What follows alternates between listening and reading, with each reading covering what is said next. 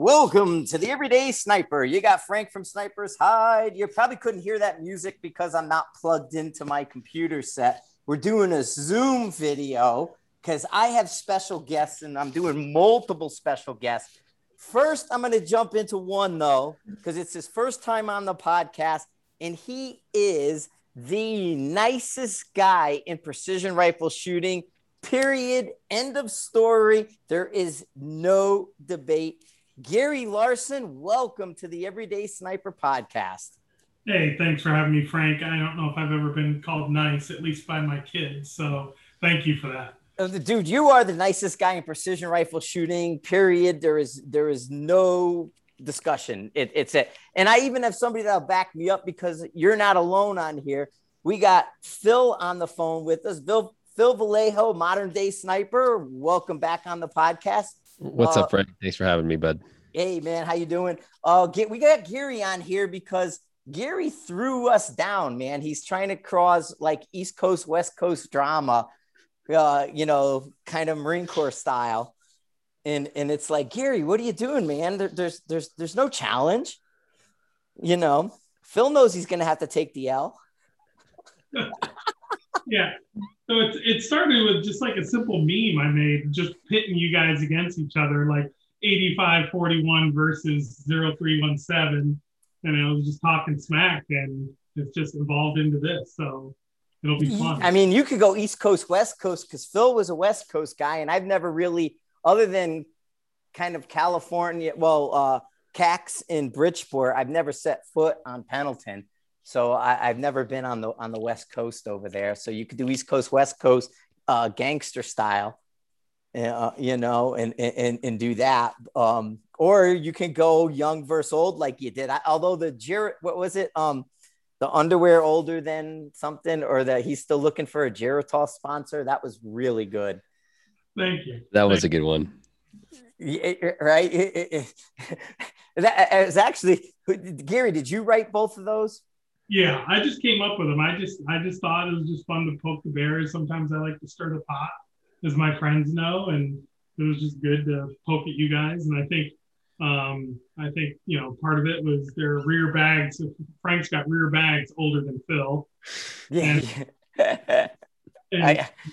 And Frank's still looking for a Geritol sponsor. So yeah. Now, before we get too deep in here, because there might be some people who don't know you, Gary. Gary runs the Guardian rifle series, precision rifle series. Guardian, I want you to give a little bit of the background, Gary. I don't want to mess it up, but Guardian is sort of a nomad series that's been running parallel to some of the other ones. And the reason some people may not have heard of the Guardian series is because there's zero drama. It's probably the funnest match you're ever going to shoot. It's one of the best entry-level matches people can shoot.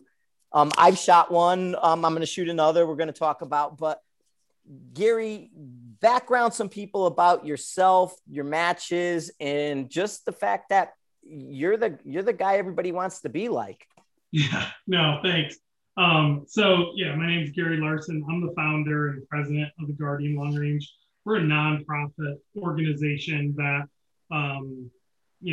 100% of all the proceeds that we get go back to help foster kids and orphans get placed into loving homes. So we're able to do precision rifle matches, but shooters, their registration, any of the raffle or prize table items that they purchase are all tax deductible, as well as any of the donations from any of our awesome donors. We've been doing the Guardian for 7 years now, and it's been absolutely amazing. I started it off 7 years ago just because I saw that there was this amazing intersection between the need for helping orphans and the firearms community. And I was like, every time I go to the range, I'm talking to somebody and it's like they have a Bible in one hand and an AR in another. And I'm like, why hasn't the church embraced the firearms community and really help these kids in need? And I decided to start the Guardian. And that was 7 years ago. The first Guardian that we hosted was the first long range match I had ever been to. So I was looking up stuff on YouTube. I was looking at like NorCal videos and created a course of fire just based off of stuff I looked online and put together a match and just crossed my fingers, and it's taken off like wildfire since, and it's been absolutely amazing. Well, Gary, that's kind of crazy if you think about it. Like, what pushed you towards, what was your first thing that got your attention to go to precision rifle? If you hadn't shot a match before and you hadn't gone to any training that I know of, what kind of jumped you into just saying, hey, this is where I'm going to plant my flag? Why didn't you go to 3-gun, handgun, something that might have been bigger on the audience scale? Yeah, no, good question. So I had been in ROTC when I was in high school, and when I wanted to grow up, I wanted to be like a Frank Galley or a better looking Phil Velayo. So that was my dream, is to be a sniper. But instead, I ended up playing college baseball and going that route. And that fire to get behind a long gun and do that never died off. So when I eventually purchased my first firearm 8 years ago, I'd go to the range and I was like, man, this is really fun. And I was also serving on a board at the time of an organization that was trying to find out ways to do fundraising. And we did this, I didn't ask them, I just did it. I tend to live under the premise of ask for forgiveness, not permission. So I did this because I thought it was the right thing to do. And here we are today. But my passion behind helping foster kids and orphans is personal for me, because I was one of those kids. I was one of the hundreds of thousands of children in the United States who didn't have a loving home. And I was going through high school in and out of foster homes and, residential facilities. And it was something that I truly believe that we can get creative. Not everybody is called to take in kids, but everybody has a creative way of helping out. And that's what the Guardian provides, is you go out, you burn some powder, you have a great time. And at the end of the day, you can feel good regardless of where you stand, because you got to be a part of something bigger than yourself. And people absolutely love that. And honestly, if we're being honest, in this world today, in the society, in the culture, and the stuff that's anti-2A, we need more of that. We need the world to see that this second A community is the backbone of just amazing people. And I want to, push that forward as well. No, totally. And honestly, Gary, and I'm not going to put you on the spot or nothing, but if you're out there listening to this podcast, and like me, we were just, before we came on live, they were checking out the American Psycho bachelor pad I have here. Everybody says my new place looks like the apartment from American Psycho, which I'm digging that. But anyway, so I got to get back into the dating world, right? So I got to learn to date again. I have no clue how to do it. So if you want to score on a first date, you want to go to a Guardian match. 100%. Okay. 100%, because Gary Great analogy. You're right. Yeah, because Gary has a story. Gary, I can't even, because I'm portable here. I don't have a lot of like challenge coins around. It's like, here's a challenge coin, but I can go right here. And I know I got a Gary key sitting right inside here, because I have Gary's key right there on my desk. And so I actually want to get it. I put it in the other tub. It's in this one. So there, if you go, I didn't want to flip it, but grab my Gary key. That's just right there somewhere in here. I just had it too. I had it out for you, Gary, and I probably moved it because I'm losing my brain. But I keep Gary's Guardian key on my desk over there, because Gary's story makes all the girls cry. And so it's like, it does. And honestly, it is a super inspiring. I'm not going to put him, it's too early in the podcast to go that route with the story. But the thing that people have to understand is where Gary's heart's at. One, he gives back. Okay. It's not about how much money can Gary make. It's how does Gary support the charities he's working with? How does he give back to a system that gave to him? Right. So he was in a system, and I would consider, I think you probably do, just based on what you say, Gary, your success story. If we look at the system, Yeah. As long as you don't let my wife listen to this podcast, I'll agree with that. Okay, well, you know what I mean, but you would, Yeah. No, but you would consider that the system worked for you after. Now, granted, it probably wasn't easy, and I'm not going to say I'm not going to step into your shoes, but you're giving back to a system that I think you came out of the other end a better person for. Is how I read what you say. Yeah, no, and so as I still have interaction with, my mother lost custody of us when I was 11 years old, and what was interesting about that is, she's getting older now, and won't be here for long. And I reached out to her a few years ago, and because I really don't have a relationship with her since she lost custody of us, but I reached out to her and I wanted to let her know that I loved her and I forgave her. And I didn't want her to leave this earth thinking that I hated her. And the reason why is because I think it's important for all of us, regardless of where we are, is just to be kind to one another. And regardless of, if you're a good shooter, bad shooter, where you are, everybody's got a story and everybody's got like dirt. And God forbid I ever run for office, because I will completely get exposed, because we've all got dirt. And I think that's one of the things that people love about the Guardian is that it's very approachable. It's authentic. I curse. I act very, real. And I do that. And I also say, I love God and I think I'm doing his work. And I don't feel like, that I'm better than anybody. Every day that I'm running the Guardian is another day of me making shit up because I have no idea what I'm doing.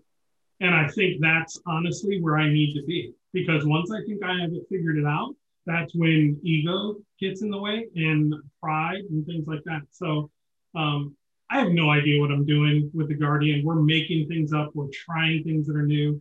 Our intent is to try to push forward a creative ministry that's going to touch lives of kids that we'll never even meet. I mean, there are, over close to 500,000 children in the United States sitting in residential facilities right now, waiting for a home.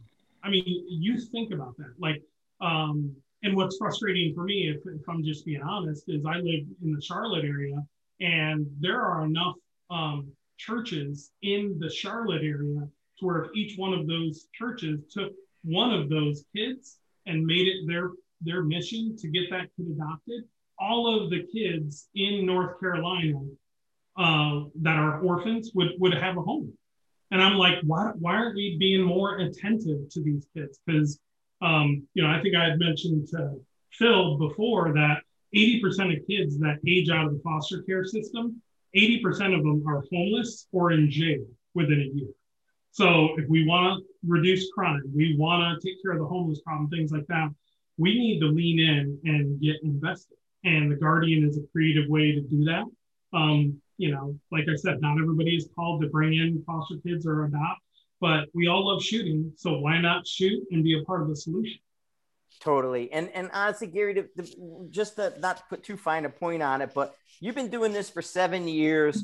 You're the competition that people know the Guardian name. They don't all know Gary. They all don't know your story.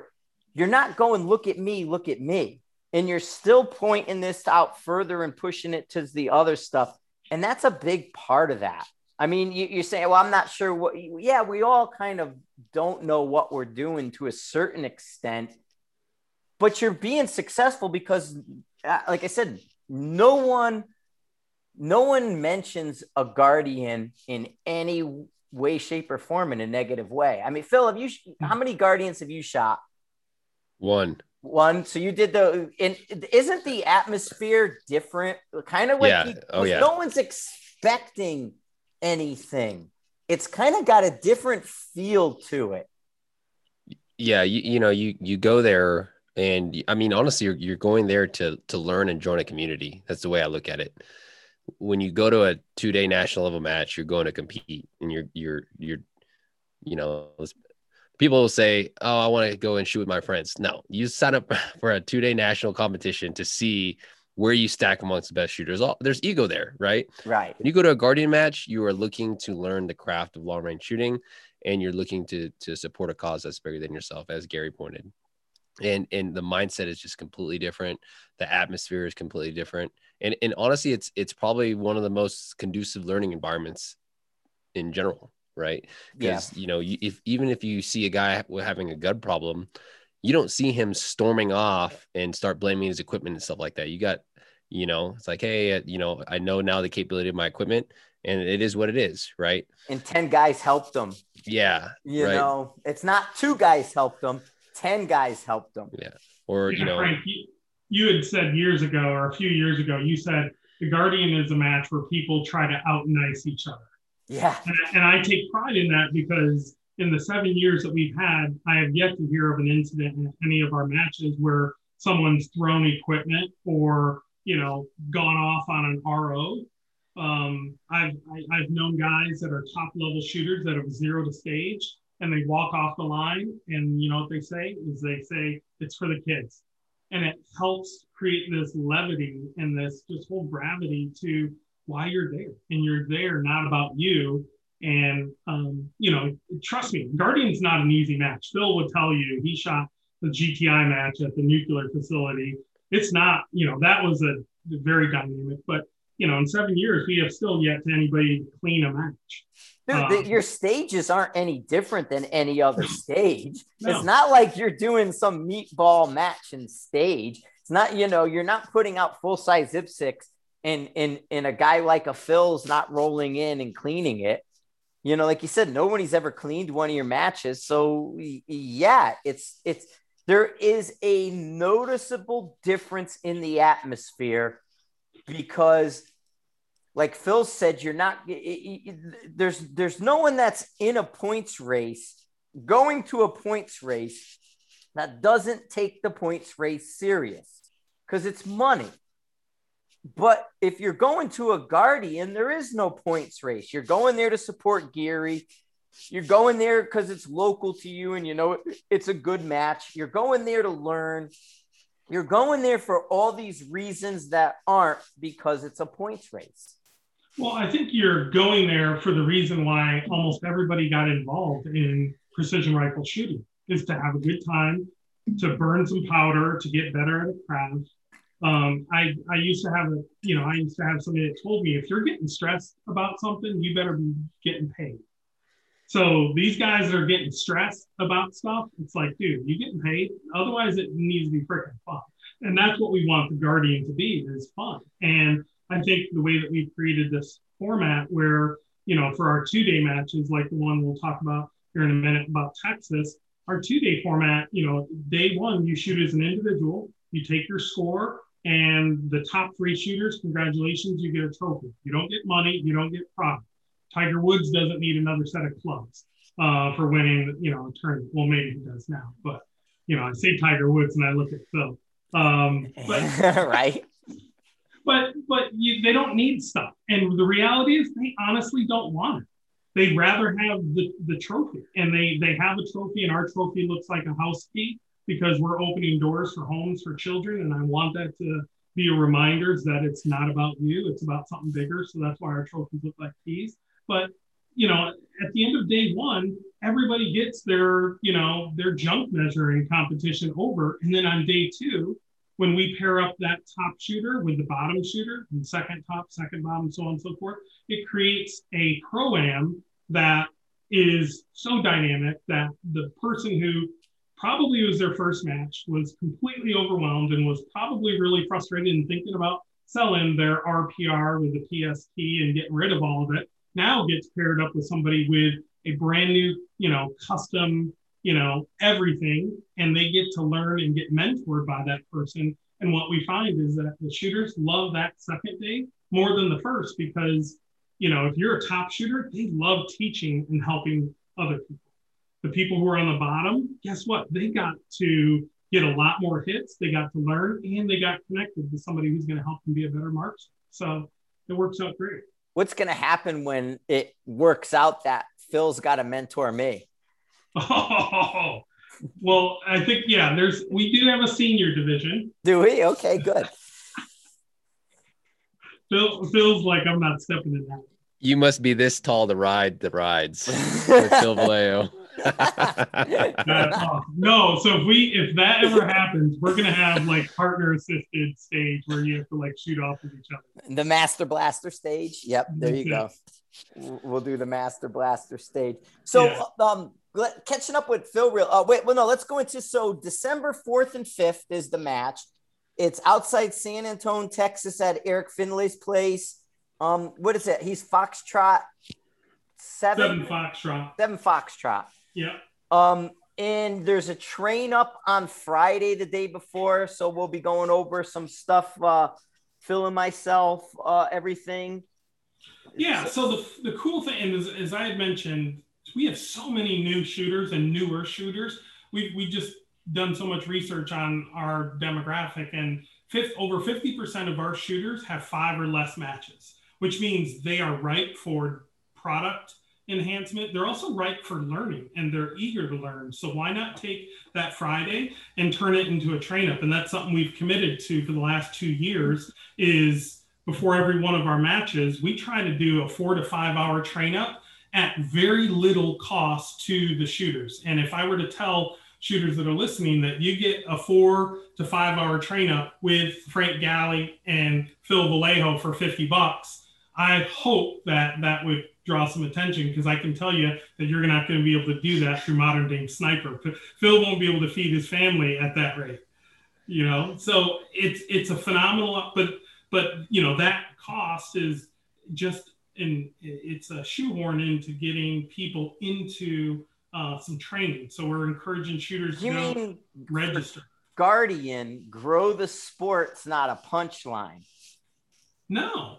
I mean, we've all seen it where a person has a frustrating experience and then they're like, you know what, screw this. And they end up selling or getting rid of their stuff. And now we've lost somebody that's a part of our 2A pipeline, somebody that's a part of our precision shooting community. All of our donors or sponsors, they've lost a consumer. So why don't we invest into making sure that people get better, invest into, making sure people feel like they can have success, and they're going to be a part of the shooting community for years to come. I mean, if you were to think about, Frank, how many dollars you've spent, since you've gotten out of the Marine Corps in 1971, but when you got out of Vietnam. Hey man, I'm a cold warrior. I'm a cold warrior, man. You're cold. I'm a cold warrior. During the Cold War, I wasn't in no Vietnam. I was a cold warrior. How much money have you spent, as a consumer in buying things? Less now. The more popular I get, the less money I have to spend. That's true. Because then they give it to you. There was a thing on that about that. It's like when nobody knew who Frank Galley was, I had to spend all the money in the world. Now that everybody knows who Frank Galley is, they give me the shit. And it's like, now I got the money, I could buy it myself, but they give it to me. And I appreciate it. Thank you, everybody. But no, it's you got to reinvest in the shooter. The shooter is that lifeblood. There is no this without a shooter. And so if you're giving that person all the tools necessary to succeed. Okay, you're bringing them in an atmosphere that's not competitive, even though it is. It's not. It's the atmosphere is different.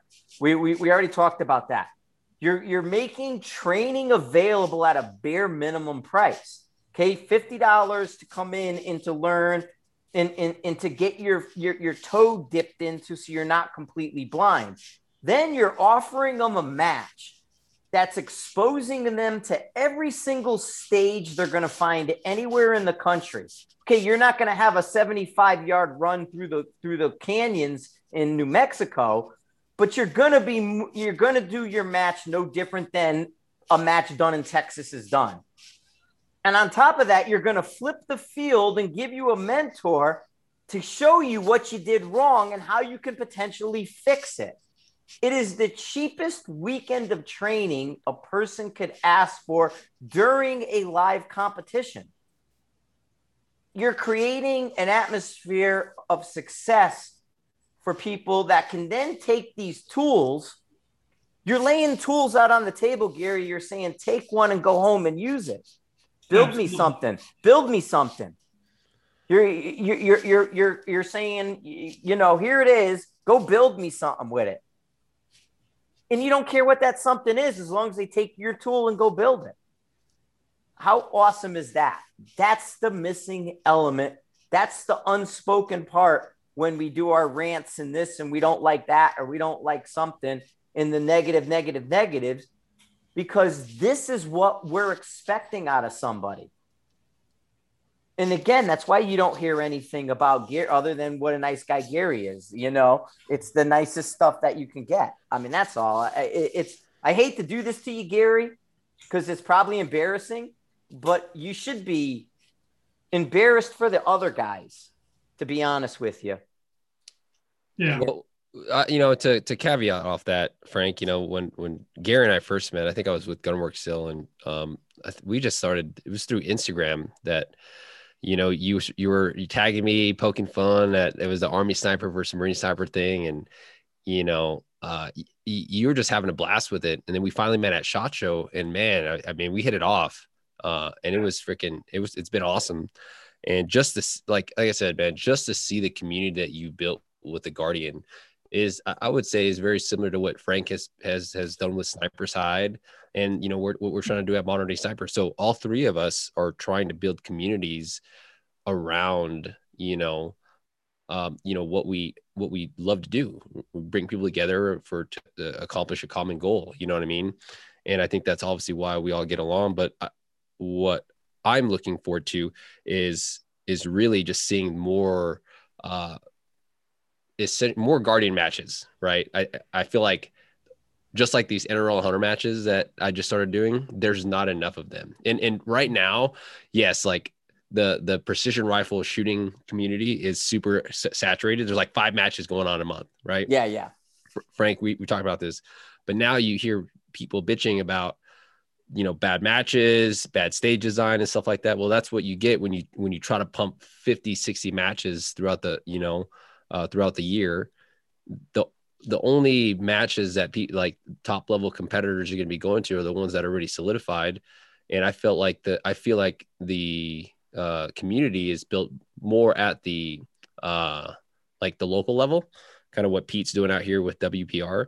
And I feel like that's a perfect opportunity for Guardian to go to places like Michigan or Texas and really bring that local community together and try out their first national level match, right? Because that's what you're kind of hosting. You're hosting a national level type event, in those 2 days. And, it'll give them like, okay, I want to play in this game or I don't, right? And I'm curious to see if there's any translations to, Guardian shooters that end up going to, let's say, the Pro Series.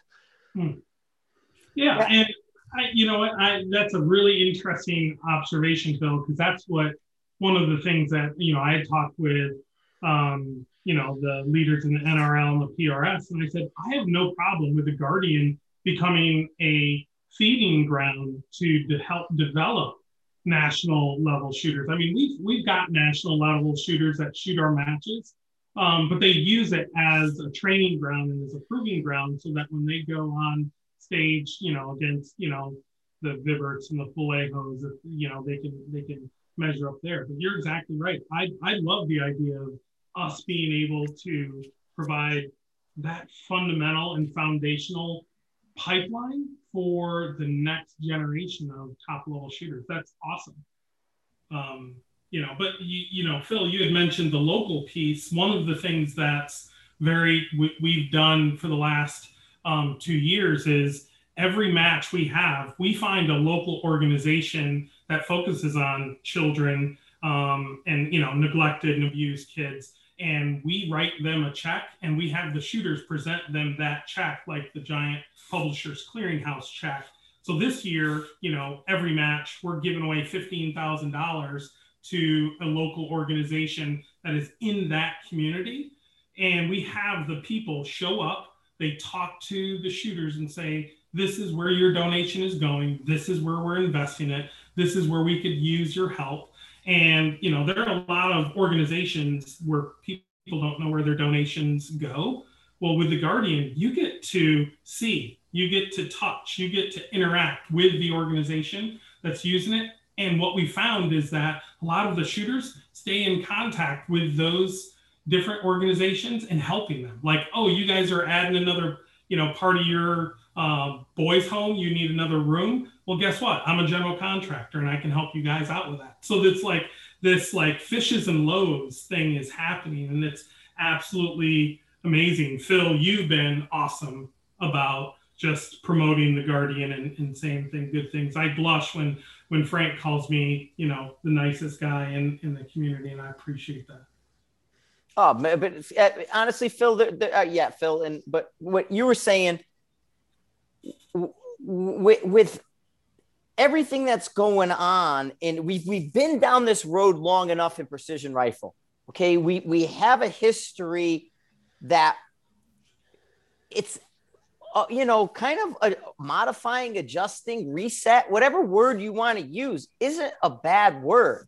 I mean, the idea that we've identified issues can't be addressed blows my mind. It just completely because I talk to all these guys and it's like, hey man, you and I are saying the same thing. We both see this as a problem. Why not fix it? Oh, it can't do that. And it's like, why can't you? You're in charge. Now we can't do that because then that affects this guy down the way. Yeah, so what? Anything anyone does affects the guy at the lowest end. Shit rolls downhill. We already know that.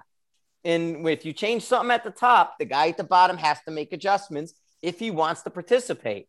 Clearly, people want to participate, but they want to participate in something that isn't getting changed on Monday or Wednesday. It's like NASCAR rules in a way. They don't want, they don't want to end the race on Sunday and go home and say Gary won on Monday morning, only to find out Phil won on Wednesday. It's like, come on, man, nobody wants that. And it's not hard to modify because we see what works in best practice. We see things that work. People just got to get sort of their head out of their way and have to understand, yeah, you're going to make $6 less. We'll get you back to $8, but you're going to make $6 less in the beginning. And that's been a hard pill for some people to swallow. It's like they got a taste of it. And it's like, yeah, I get you've been making $8 when everybody else has been making $2, and you really dig the $8. But you know what? Make $2 next week and give that money back into the community and then see what happens. I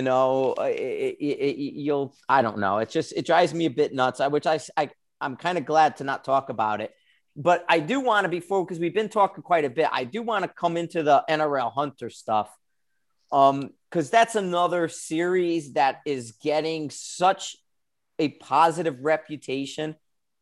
And Phil, you've shot a bunch of the Hunter ones, so just kind of give your take on the Hunter side as well, because that series is just lighting up. Man, I can't bring my selfie stick enough. It's just so much fun. I built a gun behind me. I got that Norma from Gunworks in your Vector. This one Verdict. The Verdict stock. Chris Roberts is going to run it because I won't be here. So I actually built the gun, 300 Norma, hunting rifle ready to go, and I'm going to be leaving it so he can run it during the Hunter series. You got guys coming all over the place, and like Chris going, I got to shoot it. I don't have a gun. I need something. And it's like, here, I just built this thing. Go ahead, shoot it. This Hunter series is changing the dynamic. So, what I love about it is the just a practical approach to just long range in general, right? I don't care if you're a hunter, a law enforcement, military sniper. The game of long range shooting is find it, range it, engage it, right? Not to take away from what the Precision Rifle Series and National Rifle League in terms of gave me as a shooter, like that. It's like when I compare them, it's not even fun anymore because the NRL and the PR, like you're watching 10 other people do the same thing over and over again. And you're like, by the time you get up there, you're just like, okay, I'm going to do what, they did. Right. And although when you're doing a PRS or an NRL match, the only thing you have to worry about is shooting, like that's the only focus that you have, it definitely helps with that skill set. So you're not trying to mumble jumble, like for like a team match, like people that just shoot team matches. There's so many different dynamics in terms of finding targets, communication, game planning and stuff like that, where you maybe do like 30% shooting, whereas like a PRS NRL, you do 100% shooting. So it allows you to just focus on that task and like translate over if you decide to go to team matches or this NRL hunter. So, with the NRL hunter, right, everything is blind. And I would say the only kind of gaming, right, I actually brought this up to someone that was in my squad, is like if you have a general idea of like, all right, you've got, for instance, as you're walking up or running up to the stage and the marker is a prone position, in my head, because it's prone, I'm immediately thinking it's a deep target. Does that make sense? Yes. Yeah. So it's farther, right. Yeah. So like now I have to like scan something for 600 yards plus, but if it's a positional, maybe I'm looking for something 500-600 yards and in, right, where I can, essentially adjust my scanning techniques based off of the shooting positions once I get there. Right. That would be the only thing in terms of experience and gaming that I see, but everything, I mean, for the most part, it's a testament to individual's ability to adapt on the fly, make solid wind calls, and their equipment. You know what I mean? In Idaho, I was just at, we had some pretty nasty weather on Saturday, and that's where optics that were in binos or a monocular, like really stood out in terms of like being able to pick out a steel target behind lava rock or in front of lava rock, right? A steel target that's already shot up, that blends perfectly well in with the lava rock. You're like, holy crap. I mean, when the clouds came out, the whole shooting area was quiet because no one could find fucking targets. Mm-hmm. Or the rain started coming and people couldn't range target. They were getting like 10, 13 yard readings because it was hitting rain. You know what I mean? So I just can't, there's not enough NRL hunter matches. I definitely think it's going to be the future of the sport. I mean, Frank, you brought it up in a few of your podcasts, like the three step challenge, right? You take 3 steps and then you move to your prop. Although I'm super guilty of that. I know I can still hold my own when it comes to running up to a freaking hill, adjust, work on my breathing and stuff like that. But I think if you are looking to use long range shooting for practical application, obviously with my roots being the military sniper background, I cannot stress that series enough. You know what I mean? Because it covers all the wickets of long range shooting. Well, and like you said, there's benefits to the PRS style of what happened, because what they did was put more people in a competition. Yeah. So volume, they succeeded through volume and got people shooting to now we sort of understand how we want to boil and refine the shooting we're doing down to be in what terms of practical. I mean, you just said something that like, cause I'm looking in my head when you're talking, I'm thinking like competition dynamics and what I experienced running up to a blind stage with them. And you don't know what position you're going to shoot, so maybe it becomes a case where you don't have a telegraph that says it's going to be, a prone position. And that helps to get you out of that test mindset. Hey, I know I can do this and cheat that. I don't have to do these things because I see before I get there, it's a prone. And that's an easy fix. But the thing that has been looked at is if you look at Scott Satterley, Scott was waist deep. I mean, honestly, Scott was chest deep in PRS. He was running their matches. He was organizing them. And he saw that this wasn't getting the reaction they were expecting. People weren't liking it the further down the road they got. And he tries to modify and kind of gets pushed out of the East Coast, even though he's not an East Coast guy, so it's easy to push him out. And then he's like, well, let me tell you what I see. And then he creates NRL Hunter the way it is now. And it's revamping everything. That's all I'm saying with a lot of this is be self-reflective, have the ability to say, this is not accomplishing our goals any longer. What needs to fix it? Okay, this. Well, can we do that? Yes or no? Well, some of it we can, some of it we can't. Well, what you can fix. And to me, that's where the NRL side of it is, because like Travis and those guys, I'm in my own little mea culpa with them. I expected to see them originally kind of take over, right? We're running the NRL series. What we say is what goes. What they did is they said, we're running the NRL series. We're going to offer you guys this platform. What do you want? And originally you didn't see what do you want coming because nobody else was doing what do you want. And the fact that they're giving people the tools, like it could be a Jim C. They're giving Jim C the tools to do the border war. Okay. They're giving Scott the tools to do NRL Hunter. They're not saying no. The 22. The 22 is another tool. All right. We're giving you a tool. Here it is. NRL 22. Okay. We're giving you a tool. Here it is. NRL Hunter. What you guys do with it will determine whether or not the competitor likes it. And if the competitor likes it, it's going to be popular. Well, clearly the West Coast model is working better than the East Coast model. The East Coast just has a louder voice or a unified voice, I guess is what you should say. And so it seems like it's bigger, badder, and better, but really it's just bad. And it's not bigger and better. It's just bad all the way around, but they have a bigger megaphone. It's been around longer. But the West Coast stuff, you never hear Travis's name, except what Travis is going to give somebody to do something better. You know what I mean? And to me, that is starting to create a clear line between the different groups. You know, you're seeing that, well, we can all just keep going contrived, or we can say contrived is not where people want to go. You know, I mean, Gary, you're a great example.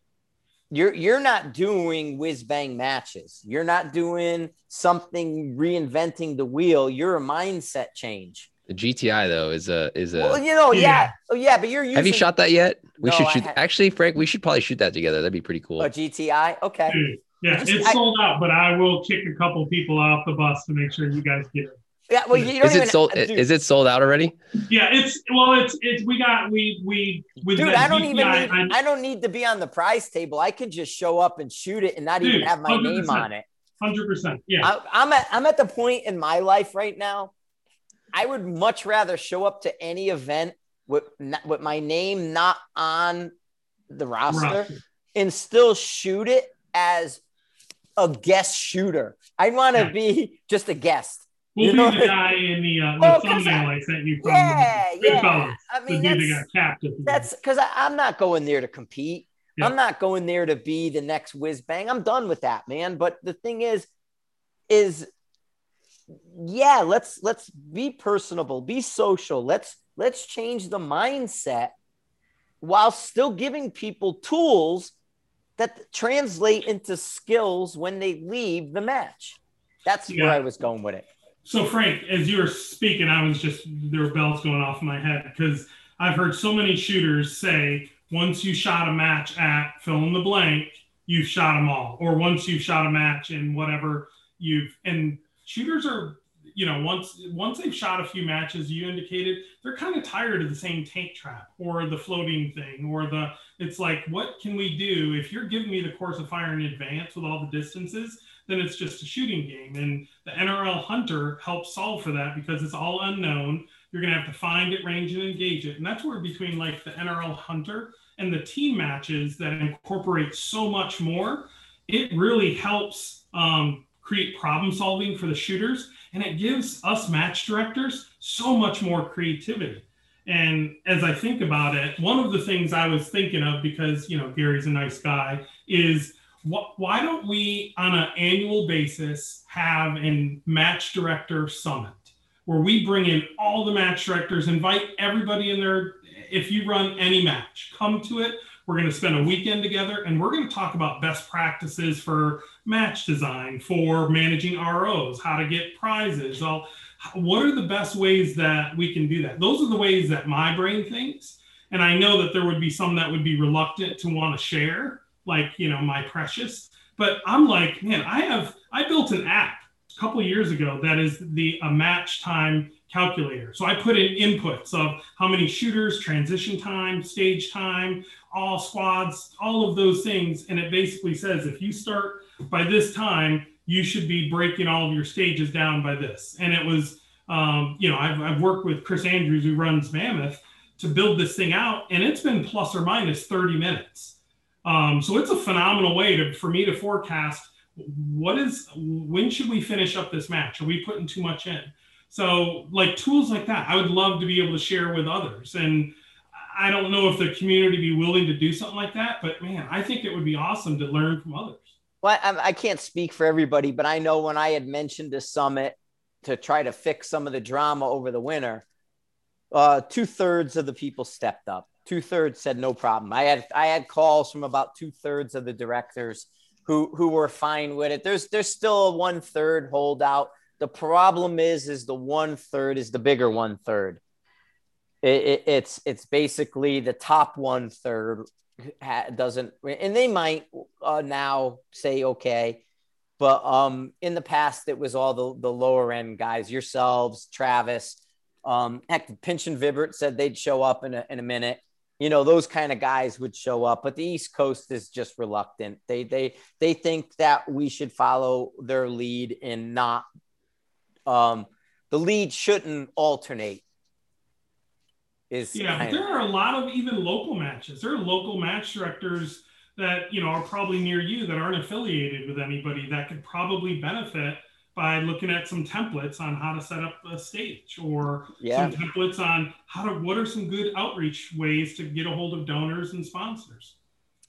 Phil knows. I mean, the West, kind of Wyoming, Colorado, Nebraska, Idaho, they're all working together right now, and they're kind of each supporting each other in terms locally. And that's kind of what was necessary, is that the regions had stepped up and created regional plans that support that individual region better than a national plan. Again, it goes down to states' rights, right? The guys in New York shouldn't be dictating for the guys in Wyoming.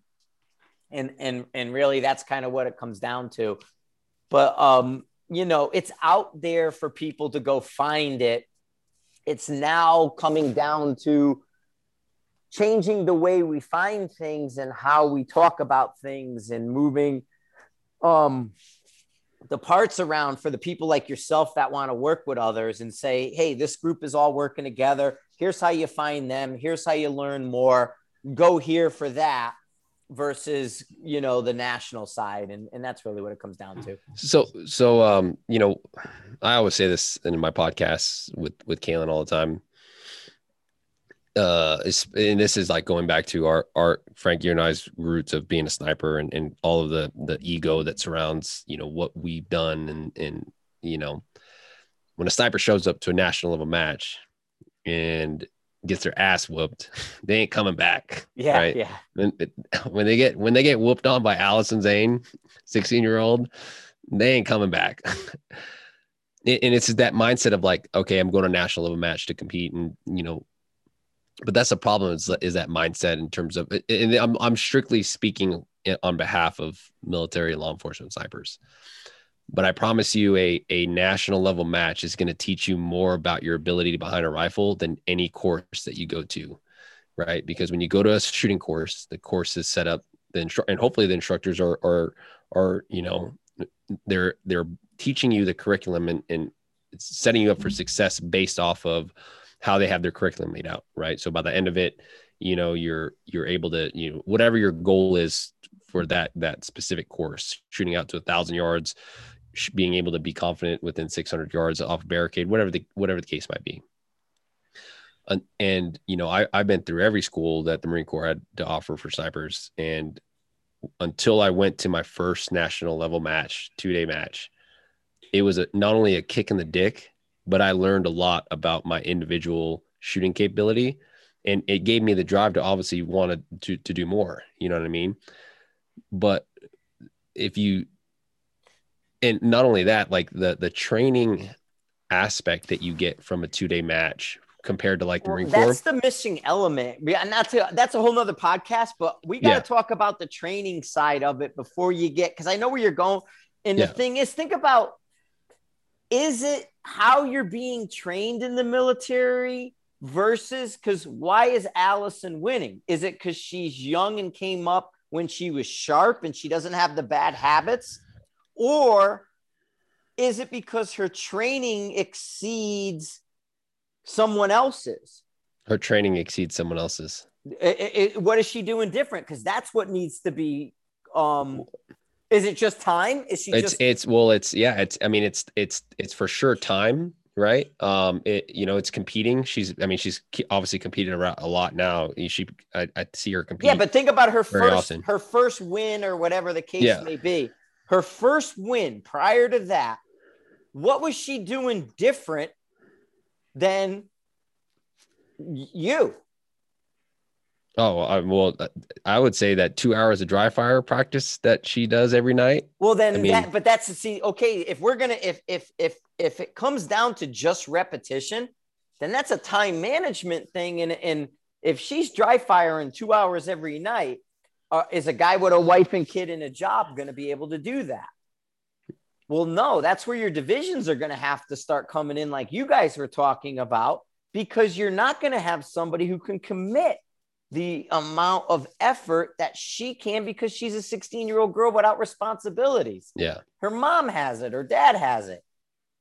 If a guy's coming off a job and his wife wants him to go and clean out the friggin' closet because she wants to move her stuff into it, is he going to be able to dry fire that night? Because this is where I think people need to put certain things in context. Well, I think another thing too is an individual, specifically a sniper, shouldn't rely on the unit to invest in them, right? They should take what it means to be a volunteer. They should they should definitely take the time to invest in themselves. Like, I mean, not too many people know this, and it obviously worked out. And I'm the last person to ask for financial advice, but I took a loan out to buy my first custom bolt gun.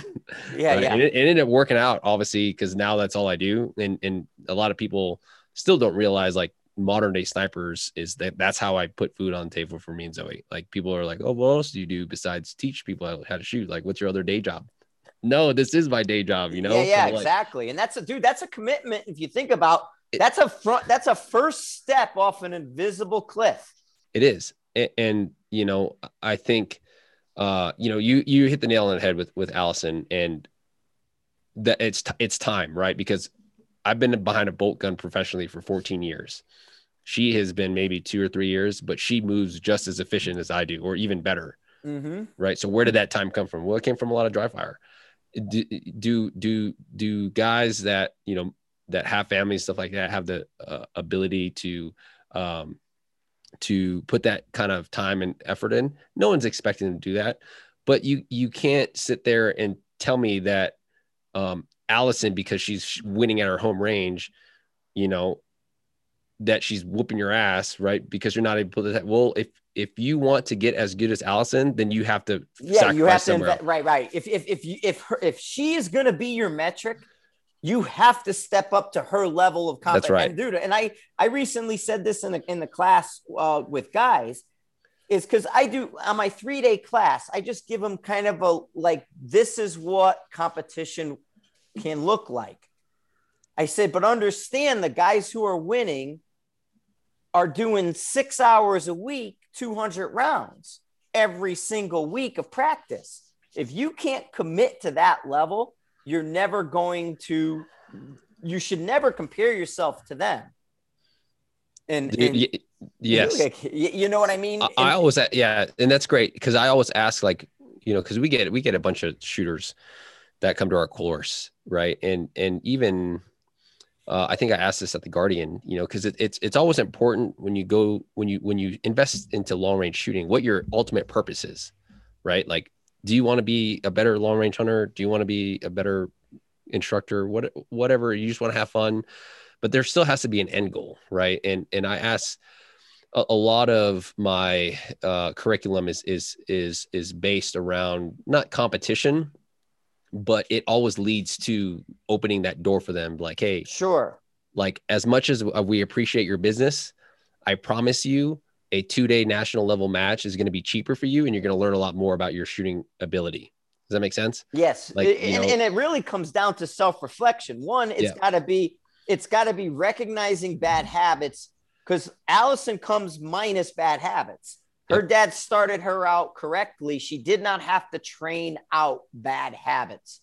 She was instilled with a positive habits because she came into this game when we're fixing a lot of these problems. So now take a guy who is 45 years old, who has 20 years of bad habits that have to be trained out. And he's starting from minus 20 years on Allison, not plus 50. He's minus 20 on her. So you're thinking like, you know, I got 14 years in my gun. You might have 6 years of bad habits. Yeah.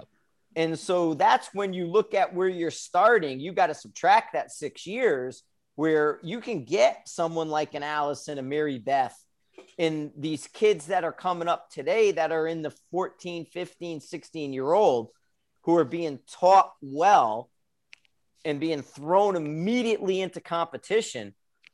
They're trial by fires. I mean, that would be like being born during combat and then turning into the ultimate warrior. You know what I mean? It's that kind of deal. Gary, we're going to say something? Gary, yeah, you guys could hear me. So what I was saying is that's what I absolutely love about this community is we are last couple minutes talking about 15, 16-year-old girl who is absolutely curb stomping us. And we're proud of her and we're lifting her up and we're using her as a benchmark for like success. And when we think about growing this sport, all the guys can't look like the old FUDs. We got to start bringing in female. We got to start bringing in people of all these different backgrounds and experiences and things to be able to really sustain the 2A community. So the fact that we have a teenage girl who's out there crushing it and people are proud of her instead of like dogging on her, I'm just so proud of this community for doing that. Yeah, I mean, my point is nobody should be quitting this because they're getting beat by a 16-year-old girl. Absolutely. Put it in context. Put her in, and really, I would be looking at her training. Yep. What is she doing that might help me? And what is her training routine? Because it's probably pretty damn efficient. Yep. And if you're replicating her training, now the other thing is you got to mix in the fundamentals to get rid of any bad habits you have if you're starting down the road. But if you have a son or daughter who's 13 years old and you want to get them started, you throw them in correctly the first time. By the time they're 14, they're going to be unbeatable. You know what I mean? That's kind of where that comes into play, is that is now we're creating better, bigger, better robots kind of thing that are just rock stars. My hope is don't train them to take a test and move them around the board a little bit. You know, Jacob's kind of analogy that we can learn how to execute a stage the same way we learn to take a test, I think is real. And so you want to give people a wider variety of choices. Don't just go to a PRS event, go to an NRL Hunter event, go to a Guardian event.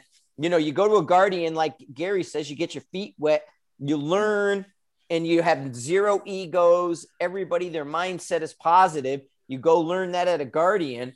Then you pop over to a PRS type of event and see how it differs. Then you jump into the NRL Hunter, and now you're a more well-rounded shooter. Yeah. And it's a path that could be replicated.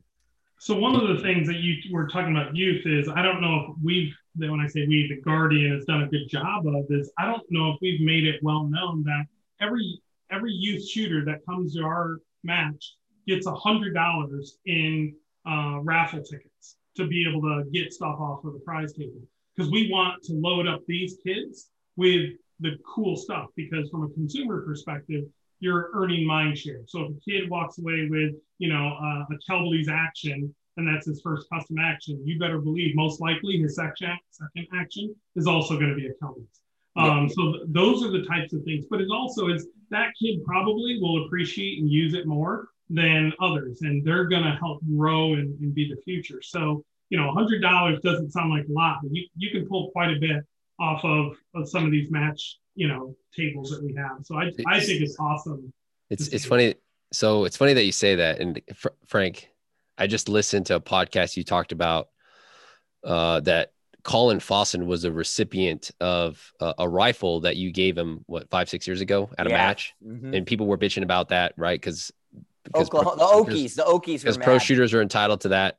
Yeah. But Colin Fawson is now a great ambassador to the shooting community in that region, right? Yes. And it's awesome to see that, right? Where that went. This 2 weeks ago, the NRL Hunter match, I think there was a young gun by the name of Hunter. She shot with her dad. And anyways, I think it was her birthday wish to shoot that event. Well, all those like big sponsors at the award ceremony freaking got her a scope, an action, and I think now a chassis. Yeah, I mean, dude, it was freaking awesome, right? And that is, and it's too bad stories and all like that are not obviously out there as much, right? But that's where what you should be focusing on. Exactly. And that's the beauty of the community. You know what I mean? I want to caveat on what you guys were talking about the progression of the precision rifle shooter, or the rifleman, whatever your journey is, right? Find a mentor, and hopefully at these events, like at the Guardian, you can find a mentor. Cause that's, one of my biggest mentors, my shooting mentors, is now not only a shooting mentor, but a life mentor, I can outshoot him now I'd say 9 times out of 10, but before I used to look up to him. Like, he used to outshoot me all day, but still, like, he's taught me a lot about just being an ambassador inside of this community. And he's been great. You know what I mean? And he's my Yoda, essentially. There you go. I mean, and that's where you see the successful people, is the ones who follow that path and go down that and get a mentor. I really, and I didn't give enough at the time when we talked about your classifications at A, B, and C. I went back and looked at it again, and I'm like re-looking at it. And at first I was like, yeah, all right, whatever, A, B, C, that works, blah, blah, blah. Now I'm looking at it and going, well, that's the perfect answer to all this prize table drama, is to have 4 prize tables, A, B, C, D. Your top guys, you could put the same thing on the A prize table as on the D prize table. And you can then split it up. And then this is how you eliminate the problems of an Allison Zane beating somebody, by putting them in their B category. Because, dude, I work a job. I only can train so much. I'm a B guy, but I'm a good B guy. And there shouldn't be anything wrong with being a B guy. And I think that was an overlooked opportunity on my part when you guys first said it, to really kind of go down that rabbit hole and to say, yeah, this is how you fix this issue. Just this one issue. It's one thing. How do we fix a prize table? ABC. That fixes the prize. That issue's done now. Go away. We don't have to worry about it until we see something else 6 years from now. Let's just leave it alone and fix it. And with that, just the same thing with, how you pick people out to promote them. maybe it's, Allison's rocking these stages and we get to see her go through and it looks like she's in slow motion, just smoking these stages. Maybe you take her to the side and you give a highlight of her smoking a stage that she's in slow motion doing. But then you say to her, how did you do that? What are you doing and practicing? And it should be, well, I dry fire every night for 2 hours. That should be the first thing people realize, because then somebody's going to go, oh, now I get it. And it puts her in context. And it doesn't take anything away from her. There's still a dedication to doing that every day. She's not playing TikTok or whatever I don't know what I got a daughter and I don't even know what they play. Right. A lot of TikTok. Yes. Yeah. So, and Gary knows. Yeah. My daughter's a little older than theirs. So, but she's probably TikToking too. Anyway, I'm on Facebook.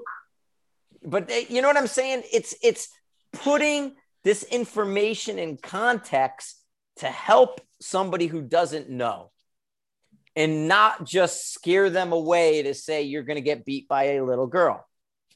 There's a joke in there, and we like that joke, but that joke scares people from showing up.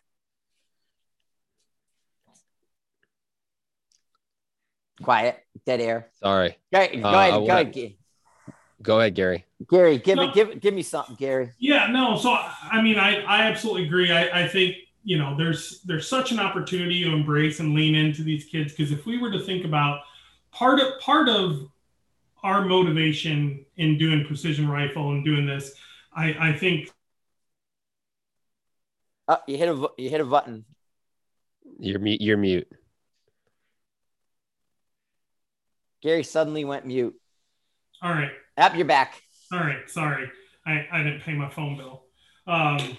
So I said part of the purpose behind what we do is to help preserve the Second Amendment. And if these kids that are, like Allison and her peer group, their only exposure to what firearms is dictated by the media, then we're dinosaurs. Yeah. We really need to find creative ways to reach out to these kids and into communities that don't traditionally have these types of things. The barrier for entry, for precision rifle is very high. It's not a cheap man's game. I mean, if you want to keep your kids off drugs, get them into precision rifle, because they won't be able to afford anything. Well, I mean, even the best thing they could have done was showing Allison in her prom dress with her rifle and stuff. And she's still a girl. She still does everything she's supposed to as a young teenage girl, but she's out there shooting and competing and doing well. So why not show the human side of it, that she could be everything they say she's not going to be? She is. Let her show it. Put that out there. And we need, and I think we've done a good job as a community of pushing that forward, but we need more Allison. We need more Phils. We need more Garys. We need more positive ambassadors to kind of drown out the negative noise, because there's so much of that. And if we're busy fighting in our own space, the old saying, I don't know if you guys have ever heard this, but if you put one crab in a bucket, it can get out. But if you put more than one crab in a bucket, none of them will get out. And the reason why is as soon as one starts getting out of the bucket, the other ones start grabbing and pulling on it, and they never let each other have success or freedom. And that's kind of like what we see in some communities where it's self-destructive. And we see, this group versus that league versus that association. And it's like, dude, we're in a bucket. There is a climate of destruction around us. And if we're not intentional about that, we're all going to end up in the freaking soup. Yep. No, and that's a good place to end it. We've been talking for quite a bit, but Gary, you're 100% right, man. And honestly, you are the balance in this community. You're the pivot point that everybody balances on, because it's like you can always, if you stand anywhere in Gary's shadow, you're going to be okay. I put on the weight from COVID, but I appreciate the compliment. No, yeah, you know what I mean. And yeah, brother. And that's the thing is that you're out there, you're doing it, and you're a positive force, and I appreciate it. I love watching Gary's stuff. I mean, your jokes are the best. Your long-term stuff, the combine's still number one. And Awesome. even that last stage where everybody was calling Mike, asking him for the range. Oh yeah, that was absolutely That awesome. was the best. Dude, he had guys were calling Mile High Phil and asking Mike, hey, is Mike there? And they're going, and he's like, yeah, Mike here. And they're going, what's the range? He goes, range to what? The last stage in the match. Gary said Mike had the range and they were all calling him. I left the last page of the Course of Fire blank. I said, if you want the details of this stage, call this number, ask for Mike, and he'll give you the details. That's awesome. That's Mike awesome. wasn't ready. He had no clue. So just a reminder for people that are listening, if you're in the Texas area, Frank and I will be there for the match, Guardian match, doing a train up together December 3rd. And then Frank, from now until then, maybe we should jump on a podcast and talk about what we'll go over that for that class. Yeah, we'll do one more. Yeah. Sure. But just put everyone's on everyone's calendars.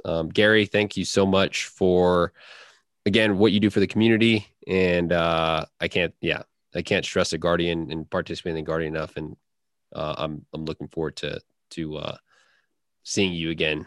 It's the most comfortable water you'll ever dip your toe in. Yeah. I mean, it really is. We got 4 more matches, Frank, that we got Florida in September over at Altus. You guys have shot at Altus. They're kind enough to host us there. So if you're in the Florida area, come out there. Or in Virginia at Pig River. I know Phil's a big fan of Pig River. Josh Bandy and his team are absolutely amazing, and we're going to be there in October. South Carolina is in November. We got a couple slots left. We've kind of closed it down because we don't want to overbook them.